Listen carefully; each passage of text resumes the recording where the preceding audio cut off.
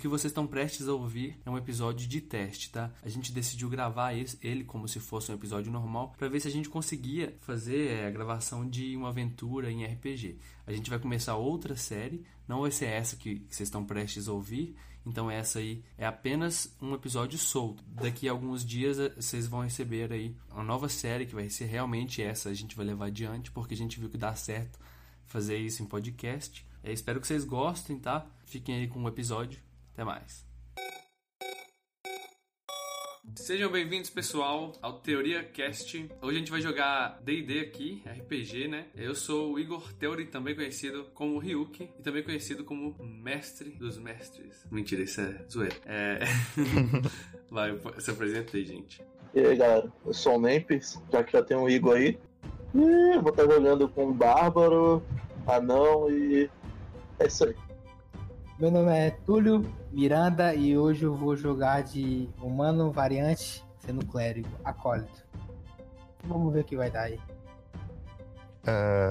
Eu sou o Bruno, eu vou jogar como humano variante de lutador. E hoje a gente vai jogar aqui um D&D quinta edição, né, gente?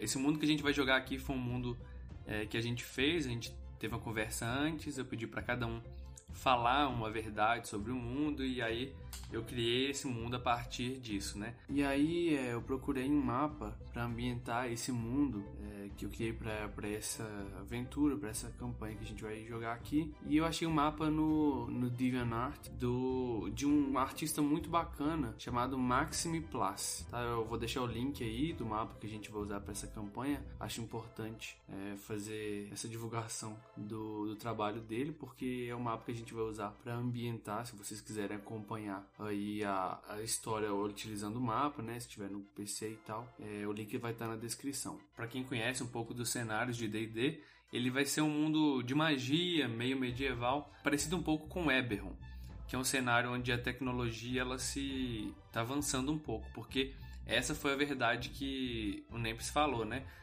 Vocês fala aí pros outros as verdades do mundo que vocês escolheram aí. Tudo que verdade que você escolheu do mundo? A verdade foi que a religião tem um enorme poder sobre este mundo, semelhante à era medieval, ou até mesmo pode ser pior que a era medieval. E aí, pra colocar essa verdade no mundo, né? Eu inventei o seguinte: existe uma igreja no mundo, né? Essa religião, na verdade, ela se chama cetricismo, que é uma religião, uma igreja única, que ela cultua 7 deuses, parecido um pouco com aquele esquema do Game of Thrones. Só que eu tô usando os deuses do Dragonlance, né? Que tem 7 deuses bons, tem 7 deuses neutros e 7 deuses maus. Essa igreja, esse cetricismo, cultua esses 7 deuses bons, né? A outra verdade que você fez, Nempes, qual que foi? Você escolheu? Foi a do avanço tecnológico, já foi dito aí. Ah, tá. Você que falou que queria um mundo onde a tecnologia estava avançando, né? Sim. Isso. O Bruno, né, o Hajime, ele tá jogando no lugar do Dante, que o Dante escolheu uma verdade que foi a seguinte: ele falou que existia um dragão negro e que esse dragão negro tinha muito poder no mundo, né? E aí vamos ver o que vai dar isso aí. Vamos começar então a aventura de uma vez. Algumas dúvidas sobre o mundo vocês vão tirando à medida que o jogo for acontecendo. Vocês podem me perguntar também. Lembrando, eu criei um e-mail, né, para contato, se vocês quiserem entrar em contato com a gente. O e-mail é teoriacast@gmail.com. E também vocês podem entrar em contato pelo Discord. Eu vou deixar o link dele aí, o servidor do Discord, onde a gente joga, pratica idiomas, inglês e tal. E joga lá também, né? Se vocês quiserem entrar lá, o link vai estar na descrição, tanto o e-mail quanto o link. Conto com o feedback de vocês. Então tá, eu vou começar a história aqui e vamos lá.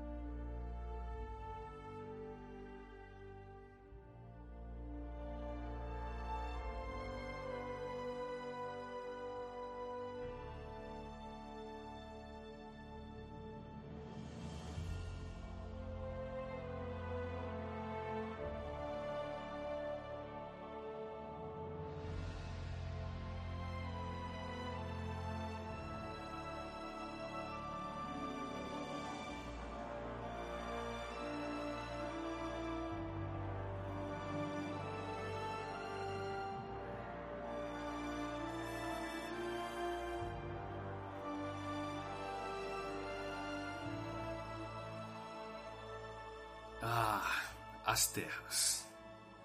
Vocês não têm ideia do quanto eu amo este local. É uma extensão da própria vida que se manifesta nos mais diversos modos e formatos. Foi aqui que eu nasci, que eu criei e cresci. Foi aqui que eu aprendi a ser quem eu sou. E quando eu aprendi a amar a mim mesmo, percebi que eu podia dividir este amor. E foi assim que todos vocês nasceram. Mas poder é como sangue. Ele flui dos seres e entre os seres. E, infelizmente, também faz derramar sangue. E o sangue se espalhou sobre as terras, manchando a vida. E por amor, decidimos deixá-los sozinhos. Quando estamos quietos, podemos ouvir um baixo clamor ao longe. Mas o momento certo chegará. Então, poderemos regressar em resposta. Mas até lá, o que você está fazendo?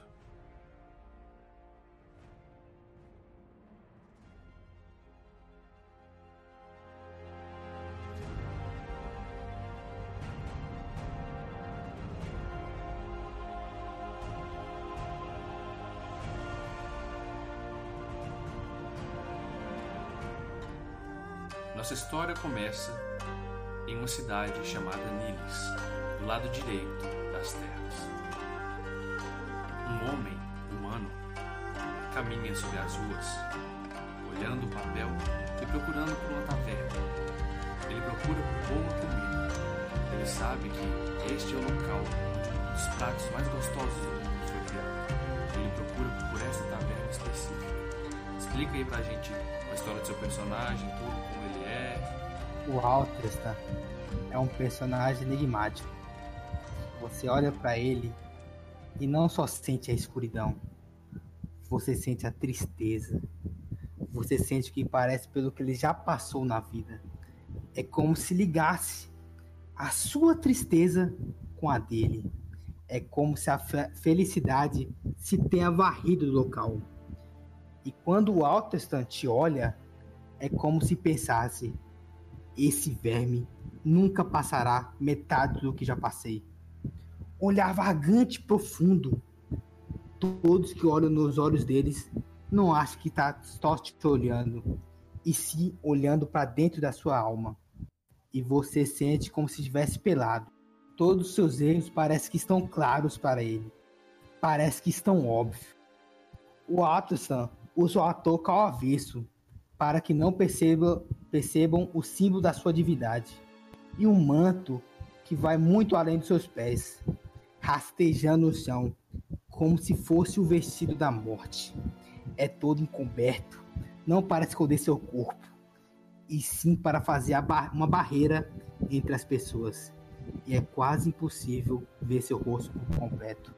Por dentro do seu manto tem um cordão com a caveira do tamanho de uma moeda, que é importantíssimo para ele, e um anel simbólico do seu Deus.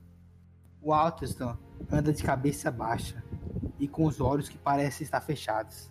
Mesmo assim, ele sempre sabe por onde anda. E quando ele anda, parece estar rastejando devagar, como o Sasori da Katsuki. O Altrestan está no mundo não por um objetivo, em si por seu Deus. Altrestan não escolheu seu Deus. O seu Deus escolheu Altrestan. A voz do Altrestan é baixa e plausível. Fala como se estivesse parando e cansado. Só que apesar disso tudo, o Altrestan é calmo. Bastante calmo. E bastante lerdo. A não ser que fique com raiva. Então ele vira exatamente o demônio. O Beelzebub. Aquele que come sua alma e te leva pro inferno. Aquele que todos têm. Aquele que te mata, te cura pra te matar de novo. Que te faz sofrer. Que te leva para os poderes do inferno com suas próprias mãos, que mata sua família na sua frente por puro prazer e rindo. Que porra. Ele virou maníaco. Em questão de religião, o Atelstan é muito pegado ao seu deus Morgan. Porém, para sua própria segurança, ele finge ser fiel aos deuses do bem. Atelstan tem 27 anos e parece ter vivido coisas de apenas 60 anos. Às vezes, ele tem alucinações na sua própria cabeça.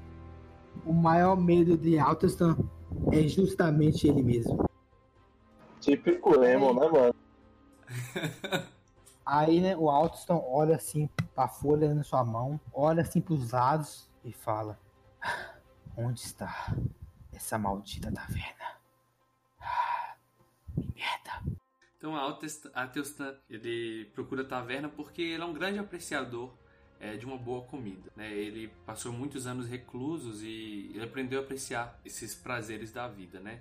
E ele procura por uma taverna específica, que é a taverna conhecida por ter um chefe muito bom, e esse chefe ele só cozinha para quem ele aceita cozinhar.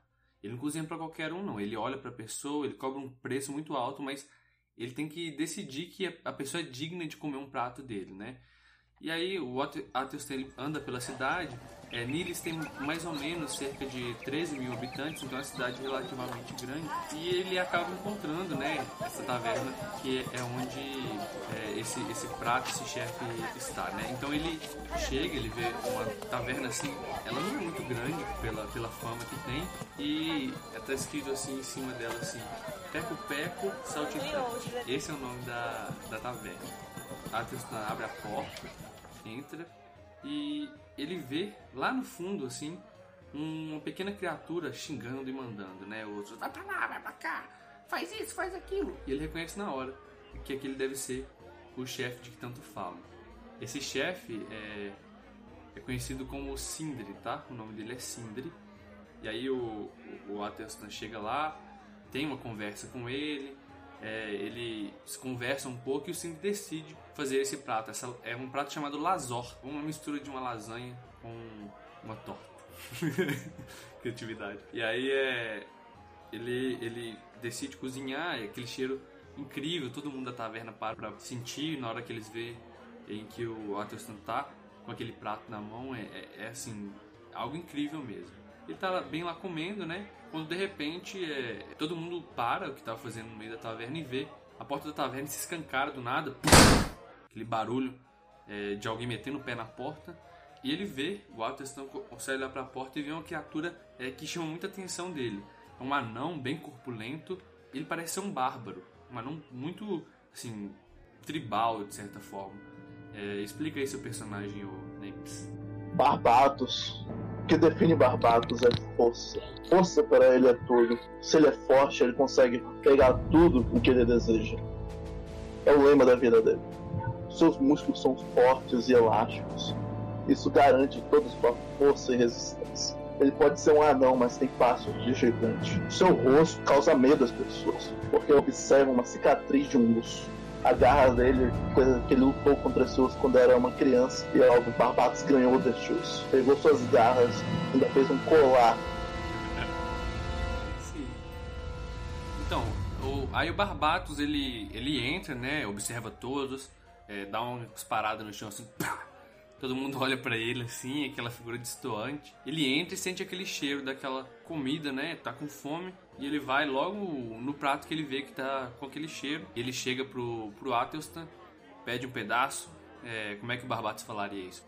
Cozeiro, traga uma pra mim. E aí, cara, o que acontece? O Sindri, ele vem, né? Vê aquela figura. E aí ele olha pro Barbatos assim e responde: eu não vou cozinhar pra você. Credo, você é um tribal. Não cozinho para imundos. Esse prato é uma iguaria. Não é qualquer um que merece. Traga agora. E aí quando você fala assim, traga agora, eu não sei se para causar confusão ou se por um momento de bondade interior dele, o Atelstan pega um pequeno pedaço assim e ergue a mão pro Barbatos. Barbatos pega esse pedaço da lazorta, come. Ele fica maravilhado com o sabor. E aí ele fica com muito mais vontade de comer. Ele agradece assim com um aceno de cabeça pro Atelstan. E ele pede, né? Continua pedindo. traga-me eu quero isso. E aí? O cara continua negando. O que o Barbatos faz? O que o Athelstan faz? Eu levanto e falo: Sindri, meu bom amigo, faça a gentileza por esse pobre coitado. Ele teve momentos de glória na sua vida e precisa saborear essa beleza. Após falar isso, o Sindri olha assim com nojo pra você também, Athelstan. Ele olha assim: não acredita que eu fui enganado. Eu cozinhei pra um podre e agora outro vem pedir a mim. E aí ele, tipo assim, faz uma cara de nojo, assim. Esse Sindri, eu não sei se eu expliquei, mas ele é um halfling, uma criatura pequena. Aí o que acontece? Quem tá observando isso de longe é alguém que já tá dentro dessa taverna, tá ali sentado, quieto, né? Ele tá vestindo uma armadura, né? Tá com uma lança, assim, encostada de canto. Esse personagem, essa pessoa que tá observando isso tudo de longe, é o personagem do Dante, né? Que tá aqui, que tá jogando o Bruno. Fala um pouco como é que é o personagem. Ele passa uma impressão de um cara que já sofreu na vida. Uma pessoa com muita experiência. Ele tem cerca de 1,82 m. Uma característica bem marcante dele é uma cicatriz nas costas que ele acabou adquirindo nos seus vividos na guerra. Peter é bem sério, ele não gosta de ladainha, ele tenta sempre direto. Eu acho que é isso. Isso aí, Peter, ele tá sentado, né? Ele tá sentado vendo essa bagunça toda. Na cabeça dele, ele tá pensando: vou me manter imparcial, não vou entrar nessa bagunça, não. Ele tá só observando e vendo o que vai acontecer ali. E aí, essa discussão, ela se acalora, né? E aí, o Sindri, ele entra assim e fala: eu vou resolver isso agora. Vocês começam a querer, o Barbatos principalmente, que começa a querer partir pra briga. Ele entra e chama alguns guardas da taverna, né? Alguma pessoa que, de certa forma, ele contrata para fazer a proteção do local, porque esse local, tavernas geralmente sempre tem brigas, né? Sabendo disso, sabendo que as pessoas podem ficar nervosas com ele, como ele é um pequeno halfling, não tem capacidade de se defender sozinho, ele contratou alguns caras. Esses caras vêm do fundo, né? Eles começam uma espécie de discussão ali. E aí o que acontece? Nessa discussão, acaba que todo mundo começa a ficar envolvido. Tanto o Athelstan quanto o Barbatos. Só que os dois se mostraram muito bons em batalha. E essas pessoas que estavam para fazer escolta, eles começaram a sentir medo, né? Principalmente do Barbatos, assim, batendo na mesa. O Athelstan começou a defender ele. Que isso? Você me chamou de podre? Esse tipo de coisa. E esse pessoal começou a briga e esses soldados, esses guardas, eles quiseram falaram: desculpa, eu não queria, não vamos brigar não vamos resolver tudo aqui. E aí, vendo isso, o Peter, ele fica muito nervoso, porque ele lutou na guerra durante anos. Ele é um soldado, um guerreiro. Ele não tem respeito nenhum por pessoa que foge de uma luta, por pessoa que não se mostra um bom guerreiro. E ele começa a entrar na discussão também. Ele até diz, né? Você acha que eu preciso te ensinar a lutar, cara? Chega nele, dá um tapa e tal. E aí começa aquela discussão generalizada. O Sindri, do fundo, assim, ele tá observando vocês, assim, com cara de, tipo assim, olha a bagunça que eles estão fazendo na minha taverna, cara, um local de apreciação de uma boa comida, e eles estão fazendo essa bagunça. E aí ele some. Essa bagunça continua, né, por alguns minutos, e ele some, e de repente acontece uma coisa que ninguém esperava. Vocês ouvem da porta bastante barulhos, né, de pessoas, principalmente com armadura chegando, e vocês conseguem ouvir tintar de metal.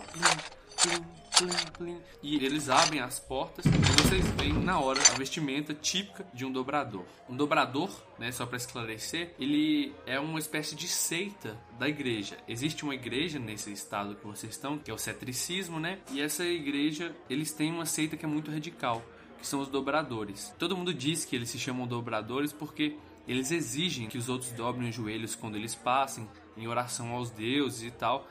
Se a gente for lembrar da época medieval, é quase como um exército da Inquisição, sabe? Eles queimam bruxas, queimam infiéis, o que eles chamam de bruxas, né? E matam mesmo, eles não estão nem aí. O objetivo desses fiéis, né, dessa espécie de seita, é disseminar essa religião, o cetricismo, para todo mundo, né? É uma religião principal nas terras centrais aí, nesse estado central aí do mundo, mas nas outras ela é muito fraca, essa religião ainda. E esse pessoal chega aí do nada, vocês veem eles chegando, e todo mundo da taverna, na hora que eles entram, vocês veem o semblante mudar, eles se ajoelham, já começam a orar assim, menos vocês todos aí que estão nessa bagunça, vocês nem percebem eles chegando direito, né? Vocês percebem, mas não dão tanta atenção. Vocês ouviram e tal, mas estão brigando ali, acham que são qualquer um. E aí, do nada, enquanto vocês estão discutindo ali, vocês ouvem uma flecha. E do nada também, vocês ouvem um dos soldados que esse cozinheiro pediu pra afugentar vocês, ele do nada coloca a mão no pescoço e começa como se ele estivesse sufocando. Vocês olham de onde veio a flecha, na direção que a flecha veio, vocês percebem que um dos guerreiros dobradores tacou a flecha, matando um desses caras na hora. Por pouco, Peter não é pego, passou perto do pescoço dele assim, acertou o cara no peito, no ombro assim, meio no peito, e o outro cara tá sufocando. E vocês veem que esse cara tá sufocando claramente por efeito de alguma magia de um desses caras que estavam ali. São mais ou menos uns 8 ou 10 caras, né? 8 ou 10 dobradores que estão mais ou menos na porta, entrando assim. Tá nessa cena. O que vocês fazem aí? Eu ajoelho na frente do cara que levou a flechada, boto a mão assim, tipo assim... Não tem quando vocês seguram a menina pra beijar assim de lado, assim? Sei. Bota a mão no rosto dela? Sim. Aí com o dedão, eu boto na bochecha dele. Não tem? Você bota na bochecha assim? Sim. Eu falo, a hora pra todos chegam, meu amigo. Que Michacal te leve ao seu lar, ao infinito e azul. Descanse em paz. Eu fecho o olho dele. Entendi. Alguém mais vai fazer alguma coisa? Eu. Peter, ao olhar para o corpo do cavaleiro ao chão, se vira, mostrando sua lança para os, então, dobradores que estavam diante da porta. Ele esperaria até algo acontecer. Ok. Simplesmente o fato de você não se ajoelhar perante os dobradores, não dobrar seus joelhos perante a eles, eles consideram como um fato de transgressão aos deuses. É como se você não estivesse respeitando aos deuses. Eles já estão putos com vocês por algum motivo, né? Vocês não sabem por que esses caras estão aí, por que eles mataram 2 pessoas do nada, né? Assim, vocês sabem que, pelos que vocês já ouviram falar e já viram algumas vezes, que esse é o comportamento deveras normal deles. Eles matam as pessoas e tal, por aí, que eles acham que são infiéis, sem nem pensar 2 vezes. Mas por que não chegaram do nada em uma taverna assim, né? Eles já estão meio nervosos com você. O Barbatos faz alguma coisa? Ah, já tem lasanha? Ela tá lá em cima da mesa. Continua comendo como se tivesse acontecido nada. Beleza, o Barbato pega a lasanha, tá comendo assim, aquele cheiro maravilhoso, só que esse cheiro se mistura um pouco com o cheiro de sangue, né? Aquele cara que tava sufocando, ele dá os últimos suspiros, ele morre ali na hora, vocês percebem, o cara tá morto. E aí aquele mago que tava fazendo esse tipo de magia ou alguma coisa do tipo, ele começa a falar outras palavras, né, bem baixinho.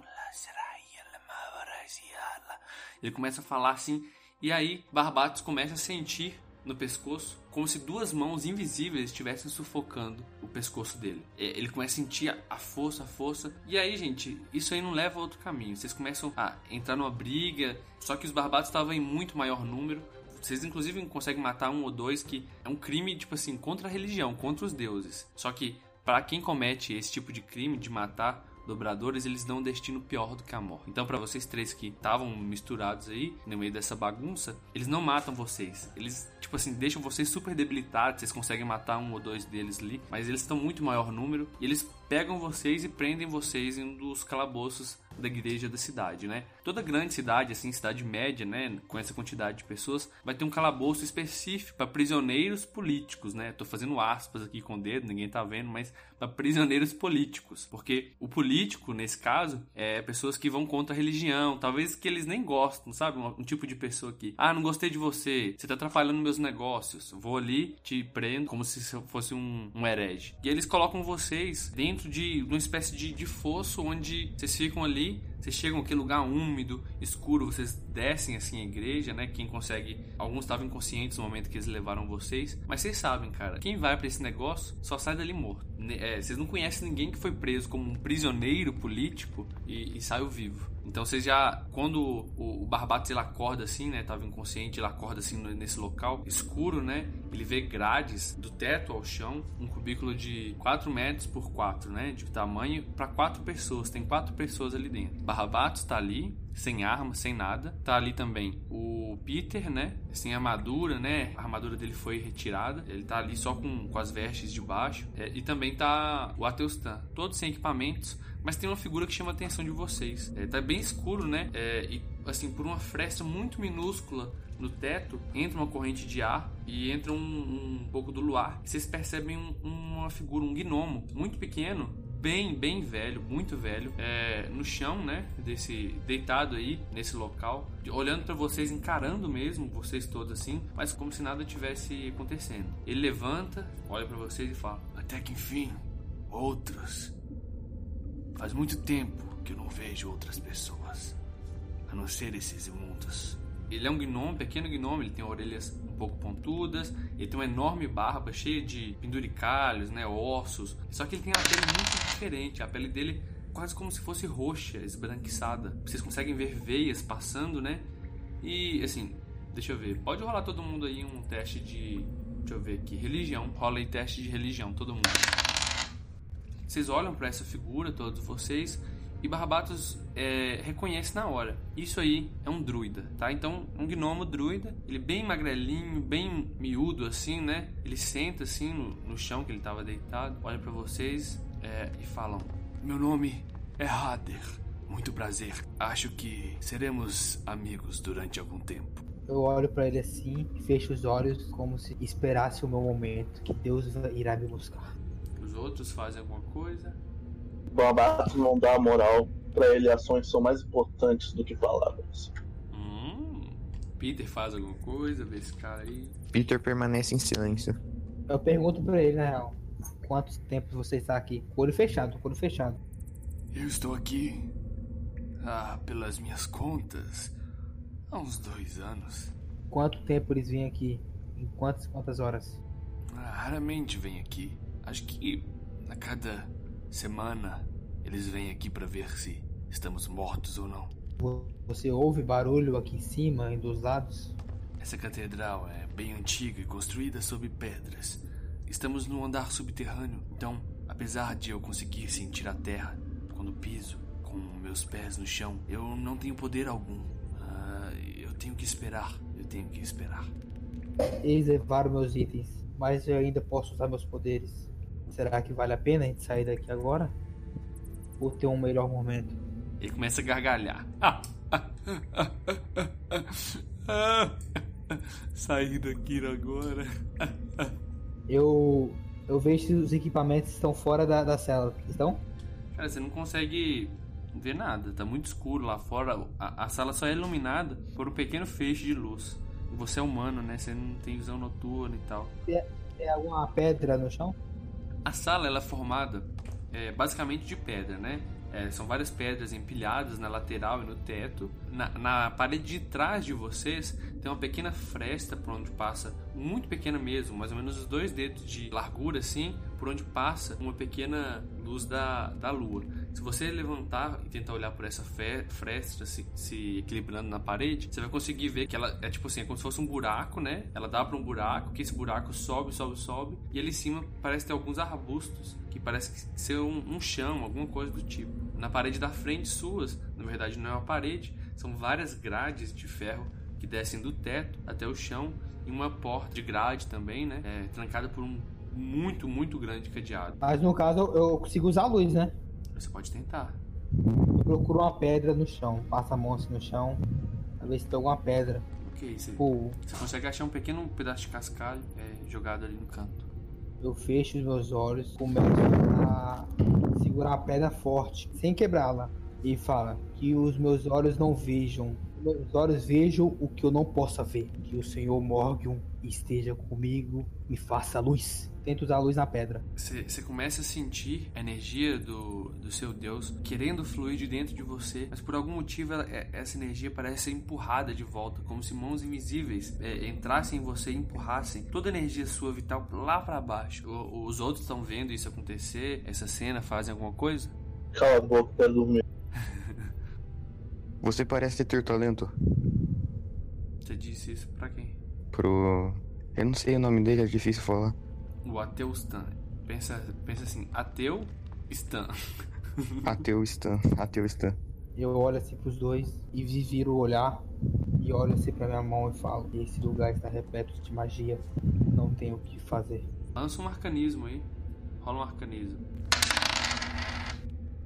Então, cara, você percebe que não é magia. Você percebe que é exatamente o contrário. Esse local está repleto de um vazio mágico. É quase como se um vácuo energético de magia tivesse preenchendo esse local. Esse é o sentimento. Essas mãos de energia que você sentiu é exatamente isso, esse vazio.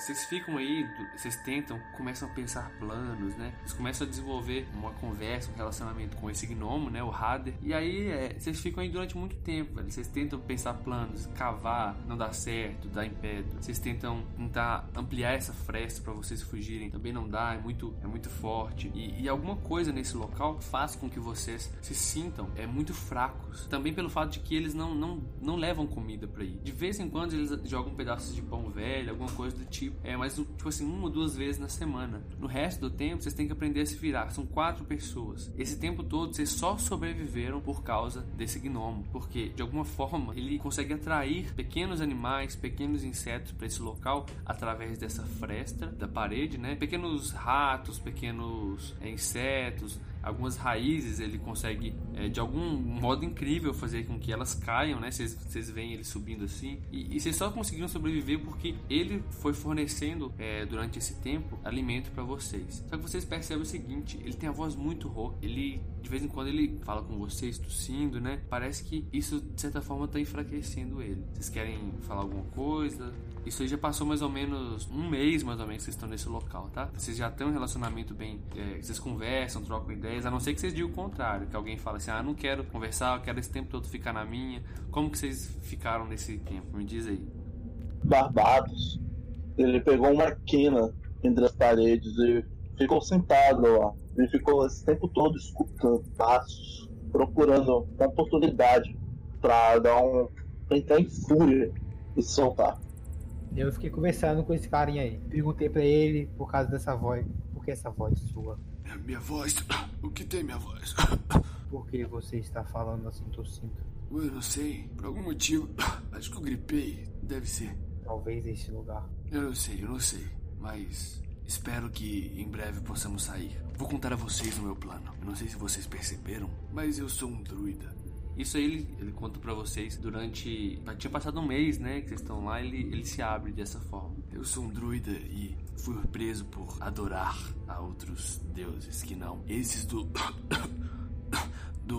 cetricismo. Acontece, meus queridos, que esse tempo todo que eu estou aqui, eu tenho certeza que eu vou conseguir, sabe? Daqui a mais ou menos uns 5 meses... Se minhas contas não estiverem enganadas, vai acontecer o eclipse na lua. Nesse momento, terei poder suficiente aqui dentro, mesmo aqui, para poder fazer uma fuga. E aí, libertarei todos nós. O Peter estava escutando isso, o que ele fala?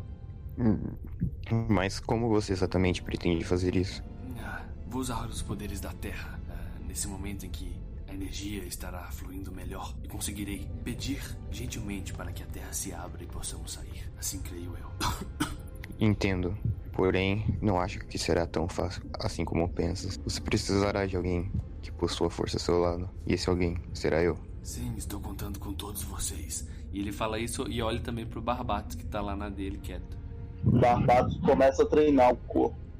Até que o corpo dele fica enferrujado pra todo momento chegar. Sim. E aí, assim, o tempo vai passando, né? Você vê que todo dia ele faz algumas contas lá nos dedos, na parede, pra ver, nas pedrinhas da parede, pra ver quanto tempo ele já tá ali, que dia é e tal. E aí ele percebe o seguinte: vocês começam a conversar, né? Vocês começam a trocar informações sobre vocês, sobre a vida de vocês, sobre as coisas que vocês já viveram e tal. E vocês vão criando uma espécie de relação amigável entre vocês. Vocês vão se tornando um grupo coeso, vão se tornando, confiando de certa forma um no outro. Vocês dividem alimentos, vocês dividem um local. É lógico, vocês têm alguns conflitos, né, divergências de opinião às vezes, mas vocês começam cada vez a confiar mais nos outros, assim, esse tempo aproxima, serve para aproximar vocês quatro. Mas vocês percebem também o seguinte: cada vez mais a situação de saúde do Hader, que é esse gnomo, ela vai se deteriorando mais. Um determinado tempo, ele começa a ficar tonto às vezes, ele cai, vocês ajudam ele. Tem dia que inclusive não consegue conseguir alimento, não consegue arranjar alimento para vocês. E aí tudo segue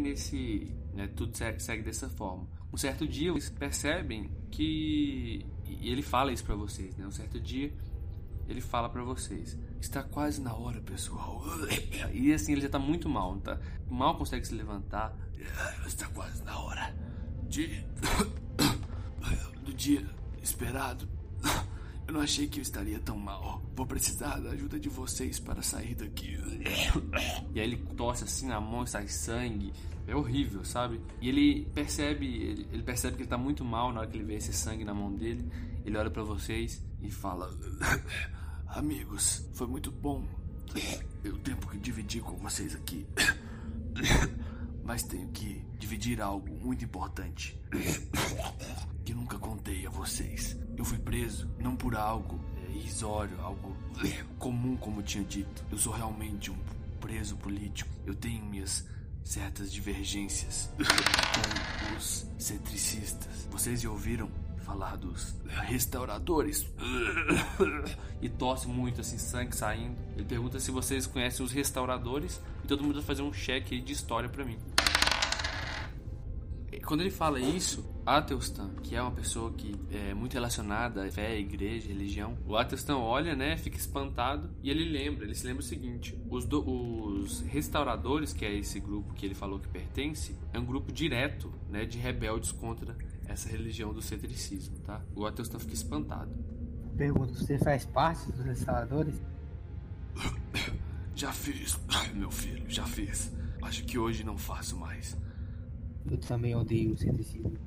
Mas eu tenho uma missão muito importante em minhas mãos para o futuro dessa organização. Preciso da ajuda de vocês. Creio que não conseguirei sair daqui vivo, mas conto com vocês para passar meu legado adiante. E aí ele se arrasta assim, ele pega uma pedra assim do canto da parede, ele puxa uma pedra, um lugar que vocês nunca tinham percebido, tinha como se fosse um buraco em falso. Ele tira dali um pedaço de pano, uma bola de pano assim, com algo que parece duro dentro. Todo esse pano ele tá envolto, escrito com runas, né, de uma língua muito antiga, vocês não sabem o que significa. Ele pega essa pedra, estende a mão assim para ver se algum de vocês pega, e ele fala o seguinte: por favor, entreguem isso a meu primo, Alur. Ele está em Morehouse, uma cidade ao sul aqui, creio que vocês conheçam. Daqui a uma semana. É o quê? Alur? Eu pego a pedra. Você pega a pedra? Pego. Alur onde? Ele fica em Morehouse. É uma cidade ao sul daqui.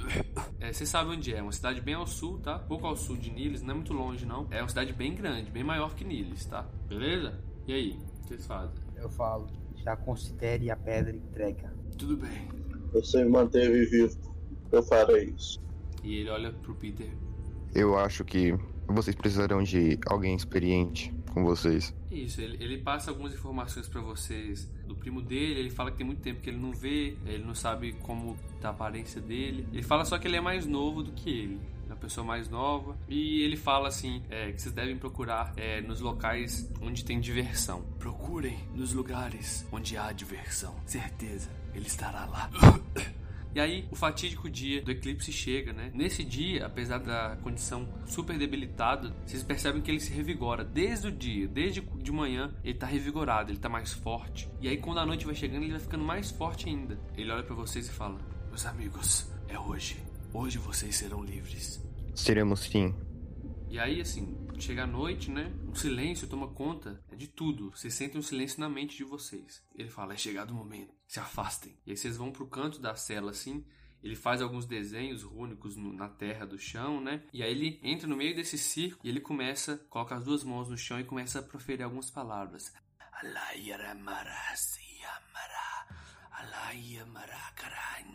E ele começa a falar isso, é quase um canto. Vocês começam a ouvir esse canto vibrar na mente de vocês. É quase como se o chão, as pedras, o ar, ele estivesse cantando, repetindo essas mesmas palavras com ele. E aí vocês começam a sentir essa vibração.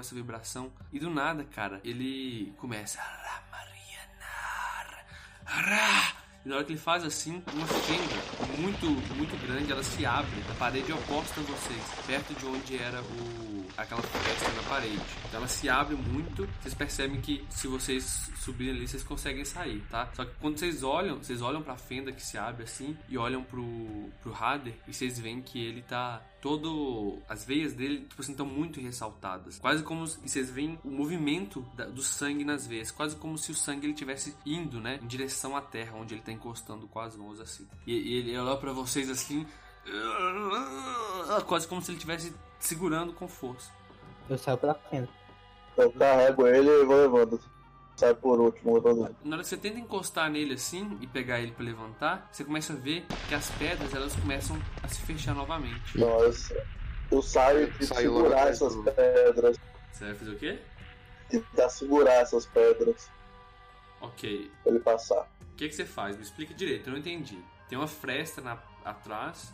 Então, eles passam, né? Sim. Os dois passaram? Passei. O Peter passou? Passei. Ok.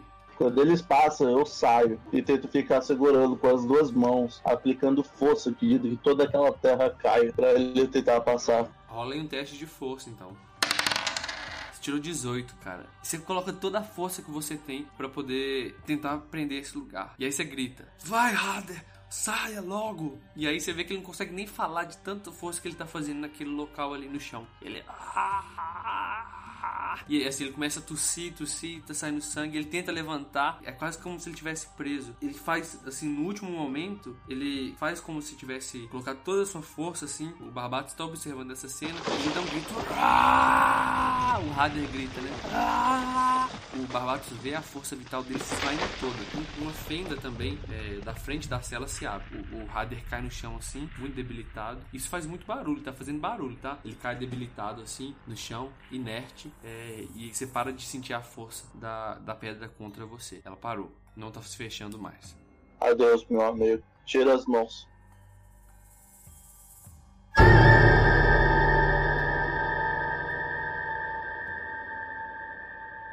A fenda continua ali. Eu olho ao redor, o que tem ao redor? Você sai, sobe pela fenda e você vê os dois ali perto. Tem uma floresta, né? É a parte de trás da igreja. Você sai, tipo assim, na parte de trás, uma mini floresta na cidade ali. E gritos estão ecoando de dentro da igreja. Vocês não conseguem distinguir o que é, mas provavelmente são pessoas que ouviram esse barulho e estão correndo em direção a ele. Barulho das terras e tal. A gente sabe onde estão os nossos equipamentos ou não? Cara, vocês viram que eles jogaram tudo num amontoado de coisas que estavam bem no comecinho de quando vocês começaram a descer pro subterrâneo da igreja. Tem uma sala ali que eles jogam os lixos ali, tinha resto humano ali, osso, tinha esqueleto assim com roupa, ou seja, a pessoa morreu ali, nem tiraram, nem se preocuparam. E tinha um tanto de espada, um tanto de coisa, e eles amontoaram suas coisas ali, suas gambiarras, suas armaduras. Eu vou lá pegar minhas coisas. Você desce pelo buraco de novo? Importa mais não? Não, tem um grande buraco, que é de onde vocês saíram. Vocês estão atrás, nas costas da igreja. E esse buraco, ele desce pra cela onde vocês estavam. A cela tá fechada. Aí você não sabe. Você saiu lá pra fora e você não viu mais nada. Mas eu sei, né, que isso tá aberto. Isso, você sabe que no último esforço dele, ele fez uma força e conseguiu abrir a parte da frente da cela. Eu vou lá pegar minhas itens, então. Aí se ele pula, eu pulo também. Vocês veem o Barbatos voltando a descer pela fresta. Vocês vão seguir ele? Sim. Ok. Rola todo mundo aí uma percepção aí. Vocês entram, né? E aí vocês passam pelo corpo ali do pequeno Hader no chão. O corpo tá extremamente seco. Muito estranho isso, ele tá seco. É quase como se a carne e o sangue dele tivessem sido sugados. Vocês passam, olha aquela cena horrível, e passam pela pequena fresta que ele conseguiu abrir entre as grades ali, entortando as grades e tal. E aí vocês passam por ali. Tá escuro, cara. O único que consegue enxergar, que tá enxergando direito aí, é o Barbatos, porque ele é um anão, ele tem visão noturna. Mas eu sei, essa percepção que eu tirei, eu sei onde é, tá vendo? Eu acho que o cara caiu. Ele caiu. Mas vamos continuar, tá? Eu controlo ele aqui. O Alteus, ele lembra mais ou menos pra onde é o local. Assim, vocês já são amigos, vocês têm uma certa intimidade com o outro, vocês podem conversar entre si, tá? Eu tento usar a luz de novo, depois eu consigo. Ok, você sai da cela e aí você vai querer descrever a ação? Eu pego uma pedra, eu fecho meus olhos, começo a girar a pedra, meu olho começa a piscar freneticamente e falo: me faça ver, Mogion, por tudo crer. Luz! De repente a pedra começa a emitir um brilho que ilumina o local. Subitamente você consegue ver o local, você se lembra vagamente desse corredor. Lá no fundo você consegue ver o local. Se lembra muito vago assim, que vocês vieram dali da direita. E aí você vai indo em direção à direita. Você faz o quê? Eu vou pra lá e falo: me sigam-me. Eu vou junto. O Peter tá indo atrás de você. Ele diz: vamos. E aí vocês vão, você sobe ali, e aí você vê, quase na porta, vocês conseguem ver uma escadaria assim, né? Redonda, subindo. Vocês conseguem ouvir alguns gritos de lá de cima: ei, desça. Acho que foi lá embaixo. Algo do tipo. E você vê à sua esquerda um tanto de caveiras, né? Esqueleto, um cheiro horrível de podridão e tal. Restos que parecem ser humanos ali. E um tanto de metal ali, um tanto de coisa, bagulho, corrente e tal. Podem tentar fuçar ali pra ver se acha alguma coisa. Eu peço o Barbaço pra me dar pezinho. Eu sou pequeno, mano. Eu pedir pra cima falar, não. Então, eu quero subir em cima do seu ombro. Rápido, preciso fazer uma jogada. Vai. Eu pego na parte de cima, assim, do teto dele, perto do teto, Sim. assim, eu uso taumaturgia pra fazer barulho lá fora, entendeu? Entendi. Quero que faz barulho lá fora, como se fosse lá fora o barulho de pedras caindo. Mas se eu não me engano, taumaturgia não atravessa parede não, hein? Eu não falo nada de parede. Tá, eu vou deixar, foi uma boa ideia. De repente, que barulho que você vai querer produzir lá fora? A mesma que foi que eles ouviram, mas lá fora, entendeu? Eles Ok. acharam que é lá fora. Então vocês ouvem barulhos de pedra rachando lá em cima. E aí vocês ouvem um grito vindo Rola um D20, né, Túlio? Rola aí um D20. 20 puro. Isso, pode rolar, só pra ver. E aí vocês ouvem um barulho do pessoal gritando. Você tirou 17 e eles gritam: Não, veio lá de fora, veio daqui de cima, eu acabei de ouvir. Novamente, vamos. E você vê os passos de metal tilintando. E aí é isso, você tá no teto nas costas do anão. Aí eu procuro meus equipamentos, todos os meus equipamentos. Vocês começam a fuçar, né? Peter também começa a mexer nas coisas, né? Mexer nesse negócio. E vocês acham que seus equipamentos estão bem descuidados, bem velhos, bem enferrujados, né? O que é de metal. Simplesmente jogaram ali, deixaram aquilo tudo ali. Estão usáveis? Estão usáveis, mas vocês vão ter que dar uma geral neles, velho. O ambiente é úmido e tal. Vocês vão ter que ver depois o que tá utilizável, o que não tá, o que perdeu. Mas assim, dá pra usar, quebra o galho. Meu dinheiro. Você não acha dinheiro, não. Então, Você acha alguma chave, um conjunto de chaves próximos? Rola aí percepção. Não, investigação. Tá, não acho. Não. Você não acha nada, cara. Você procura ali. eu quero tentar, tipo, ficar ouvindo pra ver quantos passos são, tá ligado? Pra tipo, saber quantos guerreiros são. Entendi. Percepção aí. Pera aí. Cara, você consegue distinguir mais ou menos uns 20. Assim, é muita gente, cara. Muita gente. Eu falo, bora voltar pra cela. Bora sair. Peter concorda e ele fala assim: vamos rápido, antes que eles venham pra cá. Vamos. Então vocês voltam, né? Passam de novo por aquele local, a imagem de Hader ali seco. E aí vocês lembram, todos vocês lembram, né? Dele falando: por favor, cumpra a missão. E vocês lembram de outra coisa que ele disse. Ele entregou, vocês lembram que ele entregaram um pacote pra vocês? Pacote ou pedra?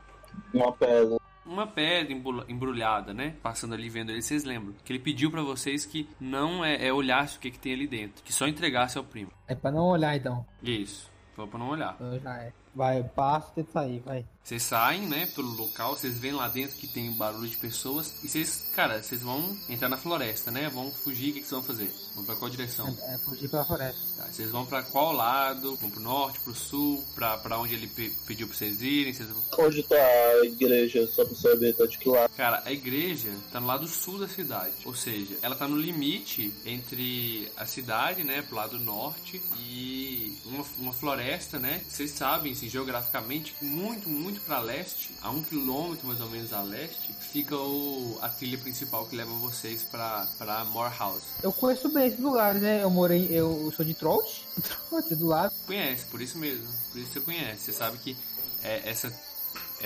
que mais ou menos a 1 quilômetro a leste é a trilha que leva vocês pra Morehouse. Eu vou seguir esse trilho, então. Vamos pra lá. Eu vou indo pela floresta procurando alimentos também. Ok. Vocês saem assim, vocês se sentem nas primeiras... Vocês começam a correr, e vocês começam a sentir a liberdade de novo. Vocês se sentem super felizes, cara. Depois de mais ou menos 6 meses que vocês ficaram ali presos nesse local, no local escuro, úmido, mofado, cheiro de mofo, vocês se veem ouvindo o barulho da floresta, ouvindo os grilos da noite. E aí, assim, vocês começam a correr, mas assim, é uma mistura de adrenalina. A tensão de estar fugindo ali, a ansiedade, né? E, assim, a liberdade do vento batendo em vocês correndo livres. Vocês começam a rir à toa, assim. E aí vocês já caminharam aí mais ou menos umas 2, 3 horas aí, né? Vocês pararam de correr, descansar. E aí vocês ouvem, bem ao longe, na verdade o Peter vê um brilho, né? Uma fumaça saindo assim, no meio da floresta. E um brilho ao longe, muito longe, que parece uma fogueira que tá acesa. Ele olha pra vocês. Pessoal, acho que tem uma fogueira ali. Ele fala baixo. Eu paro. Eu estou com muita fome. O que vocês acham? Vamos nos aproximar, ele diz, o Peter, e ver se são pessoas, mas vamos de mansinho. Eu não sou muito bom de ir mansinho, eu sou lento e essa amarradura faz muito barulho. Tira a amarradura. É melhor vocês irem, eu fico de retaguarda. Você também, Peter. Você tem a armadura, faz muito barulho. Sim, é verdade. E agora? Ué, o Peter aceitou isso? Não, ele não é burro de ter pego em armadilha, né? Fazer barulho, os caras dão um contra-ataque nele. E aí? Nós temos que olhar de longe. Vai mais só longe. Me aproxima, eu quero ver quantos tem lá. Vocês começam a chegar, né? Vocês vão sorrateiramente. Eu quero que todo mundo lance um teste aí de furtividade. Vou rolar pro Peter aqui. Eu rolo em desvantagem, tá? Sim. O Peter também. Tá com conta de malha? Eu não tenho armadura. Ok. Nossa, tirei 19. Eu nem vou rolar, eu já sei que chegou. É desvantagem. Ah, não, é desvantagem, tirei 7. É isso mesmo. Eu mandei um logo. Peguei nessa porra, caralho. Tirou 1, velho. Eu rolei PSI. Tirou 2. Tirou 3, né? O cara tem menos 2, caralho. É, porra. Destreza minha fudida. Tudo bem. Então, todos vocês vão indo, mas Barbato... Eu e ele. Vocês vão indo sorrateiramente, né? Todos os 3. Só que, incrivelmente, a pessoa mais furtiva, mais quieta e silenciosa desse grupo é um bárbaro anão. Ah, tá. É óbvio que Barbatos é o cara mais sorrateiro. Ele teve que sobreviver sozinho na floresta. Então, ele vai na frente, os outros 2 com a cota de malha, o outro... Ele não tem cota de malha, não. Então, mas ele é o mais silencioso, os outros são barulhentos. Ah, tá. Então, vocês vão indo, né? Fazendo barulho. Mas não, eu fui diferente. Eu fui chegando perto, aí eu senti o cheiro de comida, eu falei, foda-se, eu fui correndo. Nem sabe se tinha cheiro de comida.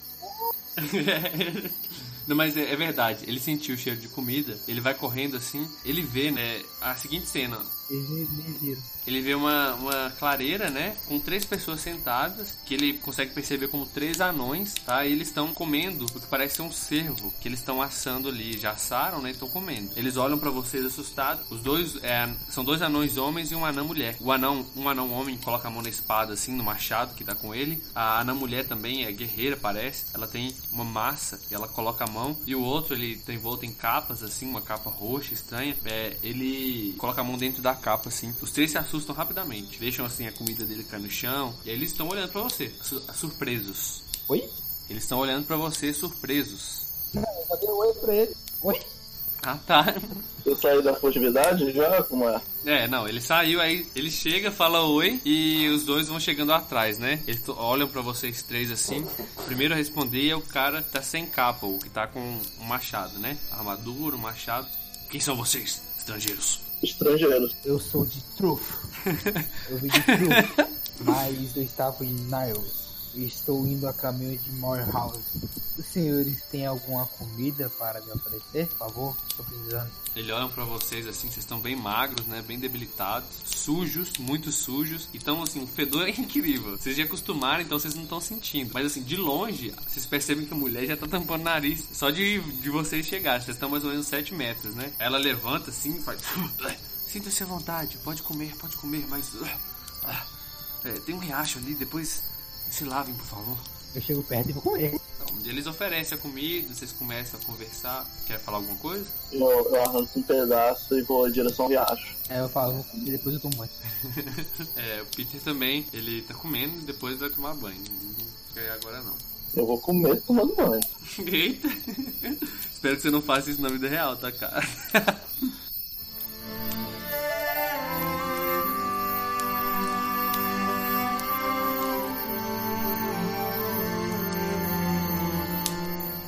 Estão lá comendo, todo mundo em silêncio. E aí? Eu falo, vocês são de onde? Nós somos viajantes, estamos indo para Morehouse para pegar o trem. Acho que é trem mesmo, né? E ele olha pra mulher assim, aí a mulher responde: sim, é trem. Essa é a nova invenção dos elfos aí. Vamos pegar ele e ir até a capital dos elfos. Dizem que lá tem empregos para ferreiros. Vocês são ferreiros? Eu e minha esposa. E ele olha pra mulher de novo. Somos. Prazer, meu nome é Amorca. E aí a mulher... Vocês podem dar uma olhada nos meus equipamentos? Eles são enferrujados e acabados. Vocês poderiam fazer essa gentileza? Claro. O homem já começa a pegar, já começa a ver. Ele fala, realmente, parecem ser bons equipamentos, mas estão muito desleixados. Vocês não cuidam disso? E onde vocês estão vindo? Estamos vindo de Farmet. Farmet? Onde fica isso? Ao norte de Niles. Contando a mentira, né, Túlio? Claramente. Sim, eu vou falar de Niles, tava preso que eles me levaram lá. Beleza. Ao norte de Niles, eu estou meio perdido, estou, desorientado. Mas é lá pro norte. Creio que não conheço esses lugares. Estamos vindo de Blarney, mas decidimos passar em Niles primeiro para poder nos abastecer e depois vir para Morehouse. Não queríamos passar pelas colinas embaixo. Ah, você tá aqui, então os 3 anão, eu e o carinha dele. O Nempes tá onde? Foi tomar banho. Ah, tá. Aí eu tô comendo, né? Aí minha mão começa a tremer. E aí a mulher olha pra você. Ela se apresentou mais cedo, tá? Ela se chama Mardred, tá? A Mardred olha pra você e fala, o que é isso? O que é isso, Ateusta? Eu tô com muita fome, só isso. Pode comer. E ela te dá te aponta a mão assim pro cervo que tá lá. Aí ele consertou meus equipamentos? Cara, ele tá tentando, ele tá olhando ali, tá só observando mesmo. Tem jeito desses equipamentos ainda? Acredito que sim, mas precisarão de um bom trabalho de limpeza, afiar o fio dessas espadas, adagas. Não é massa só. O seu tá bom, então não precisa arrumar. Mas o meu escudo, minha corta de madeira. Só tem que dar uma limpada. Ah, então de boa. Então tá, e aí vocês estão aí nesse local, vocês comem, né, se banham, se limpam, tá? E aí vocês dormem, né, vocês fazem o acampamento, né, conversam bastante, querem conversar alguma coisa com eles antes de deitar, dormir? Vocês estão seguindo pra Morehouse, certo? Sim. Vocês conhecem algumas pessoas de Morehouse? Não, é apenas que lá é uma cidade onde a linha de trem passa, não sei, esse não é essa nova criação dos elfos. Pela comida eu vou scoutear vocês até lá. Já era meu destino. Não. Destino não. Caralho. Era pra onde eu já ia. Destino? Mas eu queria falar destino. Então tudo bem. Vocês se deitam, né? Alguém vai fazer um turno aí pra dormir? Eu não, eu vou dormir. Muita sorte. O mago, ele é o primeiro a se oferecer. Ele ficou calado o tempo inteiro que vocês estavam aí. E ele fala assim, pessoal, vou fazer o turno, vou vigiar enquanto vocês dormem. Acordo alguém depois para ficar no meu lugar. E aí vocês se preparam para dormir. E aí passa, vocês começam a dormir à noite, né? Só que no meio da noite algo estranho acontece. Barbatos, né? Tá dormindo e ele percebe algo... Começa a sentir calor. E aí ele acorda assim assustado. A tempo. Rola aí um teste de resistência em destreza. Ele acorda a tempo de ver que uma chama, um fogo tá caindo em cima, vai cair na cara dele. Ele rola pro lado assim, olha assustado, acorda assustado assim, e olha pra aquela cena. O que ele vê? A fogueira apagada, e logo à frente dele, aquele anão de capa, com a capa roxa assim, com a mão levantada, como se ele... E você percebe na hora, você liga o Tico e o Teco, né? Você percebe que ele conjurou uma magia em cima de você, cara. Você olha pro rosto dele, o olho dele tá vidrado, cara. Você vê veias de sangue ao redor do olho dele, assim, como se ele estivesse forçando, fazendo força, assim. E aí você vê o seguinte também. Você tem visão noturna, não tem? Tenho sim. Você vê o seguinte, a mulher, a Mardred, e o cara, o Amok, eles estão em pés, um ao lado do Peter e um ao lado do Athelstan, prontos para... Os dois vão atacar, os prontos para atacar, assim. Eu dou um grito pra acordar eles. Acordem! Acordem! Acordei? Não. Acordou? Eu acordo assustado. O que foi? Pegando meu escudo e falando, o que foi? Eu sei que eles estão sendo controlados, meu. Cara, você não faz ideia, você sabe que o olho dele tá vidrado, assim, tá bem vidrado e tal. Ah, eu não sei, eu vou atacar. Então vocês percebem que a mulher tá em cima do Peter, pronta pra atacar, todos vocês acordam a tempo de fugir das garras deles, né? Na hora que eles estão batendo assim, vocês olham pra ele e percebem os olhos deles vidrados, assim, todos vermelhos, muito diferente do que tava antes de vocês dormirem. Os olhos deles estão estranhos, acho que eles estão sendo controlados. Isso parece magia. Eu procuro algum sinal na natureza que possa ligar com minha religião. Eu acredito que os deuses estão embutidos na floresta. Cada ser vivo na floresta é um pedaço do deus. Eu quero ver se eu consigo detectar alguma coisa estranha aqui. Rola aí uma religião pra mim. Ou natureza, você que sabe. Natureza, então. Você não consegue sentir nada, né? Você tenta olhar assim ao redor, não percebe nada. Mas prestando atenção, você ouve uma leve voz. Uma voz muito fraca, no fundo da cabeça dele. Ele só consegue perceber porque ele parou mesmo pra prestar atenção. Uma voz falando assim: Pegue ele, mate, pegue. Eu consigo perceber da onde? Vem? Não. Eu falo pros amigos que eu escutei uma voz nesse exato de um onde. Peter, na hora que você fala, você grita, né? Tô escutando uma voz. Porque os caras estão vindo atrás de vocês. E o Peter grita: eu também, eu sonhei com essa voz. Eu sonhei. Tava mandando eu matar alguma coisa. O Athelstan, ele olha pros dois, aí pega, aí não tem quando você passa a língua no seu beiço? Sim. Que tipo aqueles caras loucos. Sim. Ele fala: eu vou matar os três.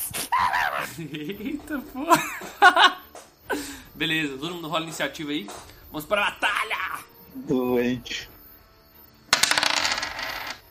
O Amok, né, que é o guerreiro, o anão, né, que tava lá, viu que você conseguiu se esquivar do primeiro ataque. Ele levanta a massa dele e ele grita: tenho que matar, tenho que pegar, me dê. E ele, com uma mão ele levanta a massa dele assim, e com a outra ele estica, ele levanta a mão na sua direção, na direção do seu tórax assim, tá? E ele vai tentar te dar um ataque, Amok. Vamos ver. Pegou? Errou. Ok. 18. Ele pega a massa dele assim, vai em sua direção, mas você consegue, em último momento, puxar seu tórax pra trás, esquivando da massa. Você sente ela pegando na sua roupa, assim, desviando a sua roupa, e aí acaba a vez dele, é a vez do Peter. Peter, que pena, né, que tá aqui. Joga para ele, tu pode jogar. O Peter, ele olha esse à frente dele, ele pega o seu machado gigante e vai atacar com o seu machado de... Peraí, deixa eu dar uma parada aqui. Acertou? Acertou? Nossa. Caralho! Matou, cara. Você matou. Uma mulher, na verdade, né? Uma mulher. O Peter, ele estava deitado, né? Quando tudo aconteceu. Aí a mulher tentou acertar ele desviou. Ele todo nervoso, né? Ele pegou seu machadão assim das costas, já virando o pescoço da mulher, contorcendo todo o seu músculo. O machado pega na mulher, ele abre um rasgo entre a barriga dela, e aí algumas vísceras caem assim no chão, manchando o chão. Ela grita: tenho que pegar. E ela, essa mulher, a Mardred, ela tá com a mão esticada na direção do Athelstan, tá do outro lado, tá? Ela cai morta, né? Ela grita e morre. Barbatos, apesar de saber que eles estão sendo controlados, sabe que vai ter que nocauteá-los para conseguir sair dali e encontrar o responsável. Então ele se aproxima do mago que conjurou aquela magia nele. O mago já estava próximo, ele não teve que andar muito. Então vocês veem uma cena, ele abre seus braços, contorce suas costas, e quem tá atrás dele consegue ver a tatuagem de uma águia com os olhos abertos, como se fosse uma presa, caçar a presa. Ele saca seu machado gigante e solta um golpe no mago. Acertou. 13 de dano. Ok, matou. Eu não quero matar não, deixei ele nocauteado. Ok. O machado do Barbatos desce e ele corta o peito todo do mago, assim, a túnica. Esse mago cai ajoelhado, assim, com o peito todo ensanguentado. Estica a mão em direção a Athelstan, que tá do outro lado, assim, do resquício dos restos da fogueira. E cai desmaiado no chão, assim, com sangue escorrendo do peito. Pode ir, Athelstan. O Athelstan, ele olha assim e fala: sabe por que eu estava tremendo? Eu tava querendo matar vocês 3. Muito obrigado por atender meu pedido. E o Athelstan, ele vai atacar com de ferimento, usando a inspiração. Ele era pra ser lento. Beleza. 24, né? Sim, acertou. Aí vou usar o de ferimentos. 20. Cara, vocês estão muito... Que isso, velho? Vocês estão rolando só rolagem alta. Você matou, velho. Que isso? O Athelstan, ele joga sua massa pra cima e fala: morgue o meu soberano, punidor dos fracos. Desça minha mão à sua vontade, para que eu possa puni-lo. Aí uma luz negra envolvente vai na mão do Athelstan como se fosse Excalibur do Cavaleiro Shura de Capricórnio. Ele vai no peito do cara, infligir ferimentos. Eu vou no peito do cara assim, e tipo, filma a mão dentro do peito do cara. Eu mato ele. Quando você coloca a mão no peito do cara, sabe quando tem um machucado, né? Você vê um machucado surgindo ali. Quase como se aquele peito tivesse sido ralado. E aí você começa a ver as camadas da pele, depois o sangue. E aí um buraco vai ficando preto, putrefato, aquele machucado. E ele cai no chão assim. E ele, na hora que ele tá caindo no chão, ele roça a ponta dos dedos assim, na sua túnica, no volume que você tem guardado assim, né? No seu bolso. E ele fala: tenho que pegar. E cai no chão, morto, inerte. O Athelstan, ao mesmo instante, ele percebe que o mago está vivo. O mago tá inconsciente. Se vocês não curarem ele ali, ele vai morrer. Assim, o perigo passou. Já, a batalha acabou, né? Vocês conseguiram tirar 20, quase tudo nessa caramba. E aí conseguiram matar os caras muito fácil, né? Mas ele tá caído lá, os dois, o homem e a mulher, a Anã. Aí eles estão mortos, né? E o mago tá inconsciente. Eu vou fazer meu ritual nesse anão aqui na frente. Seu ritual? Como assim? Ritual para o meu Deus. Ele é o Deus do assassinato. Nosso que está aí do céu.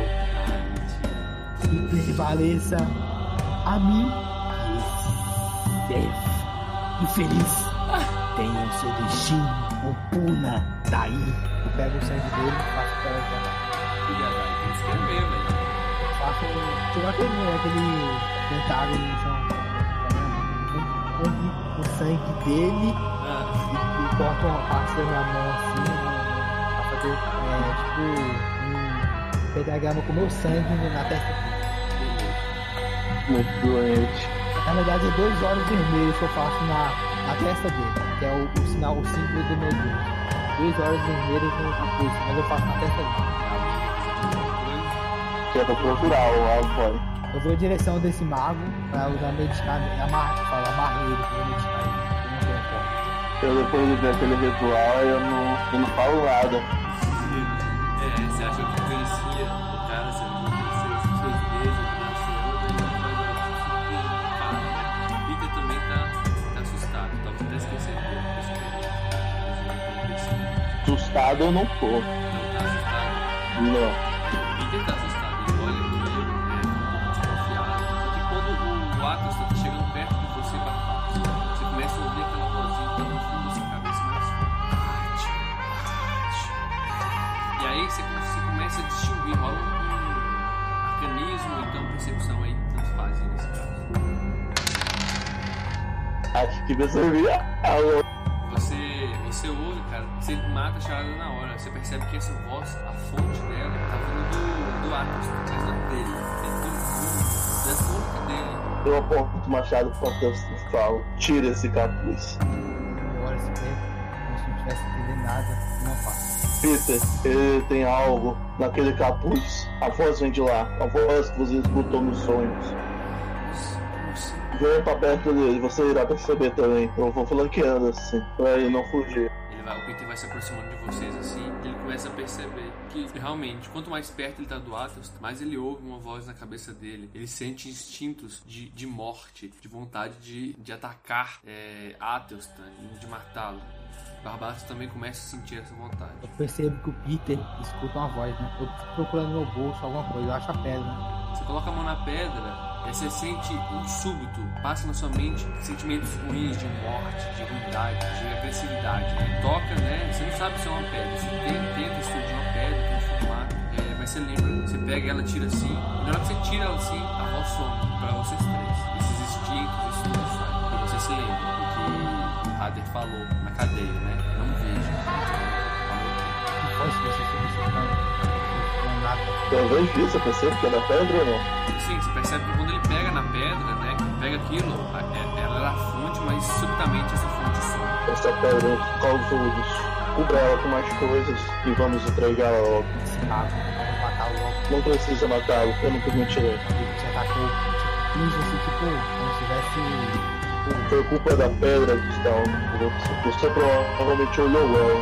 Sabe, da pedra. A próxima quando tocou nela. Mas ele não foi esforçado como ele estava. Ele estava querendo a pedra. Eles são inimigos. Eles são da igreja, com certeza. Eles queriam roubar a pedra para o inimigo. Deixe a natureza fazer os serviços. Ele já está sangrando. Se ele sobreviver, Deus quis assim. Ou melhor, a natureza quis assim.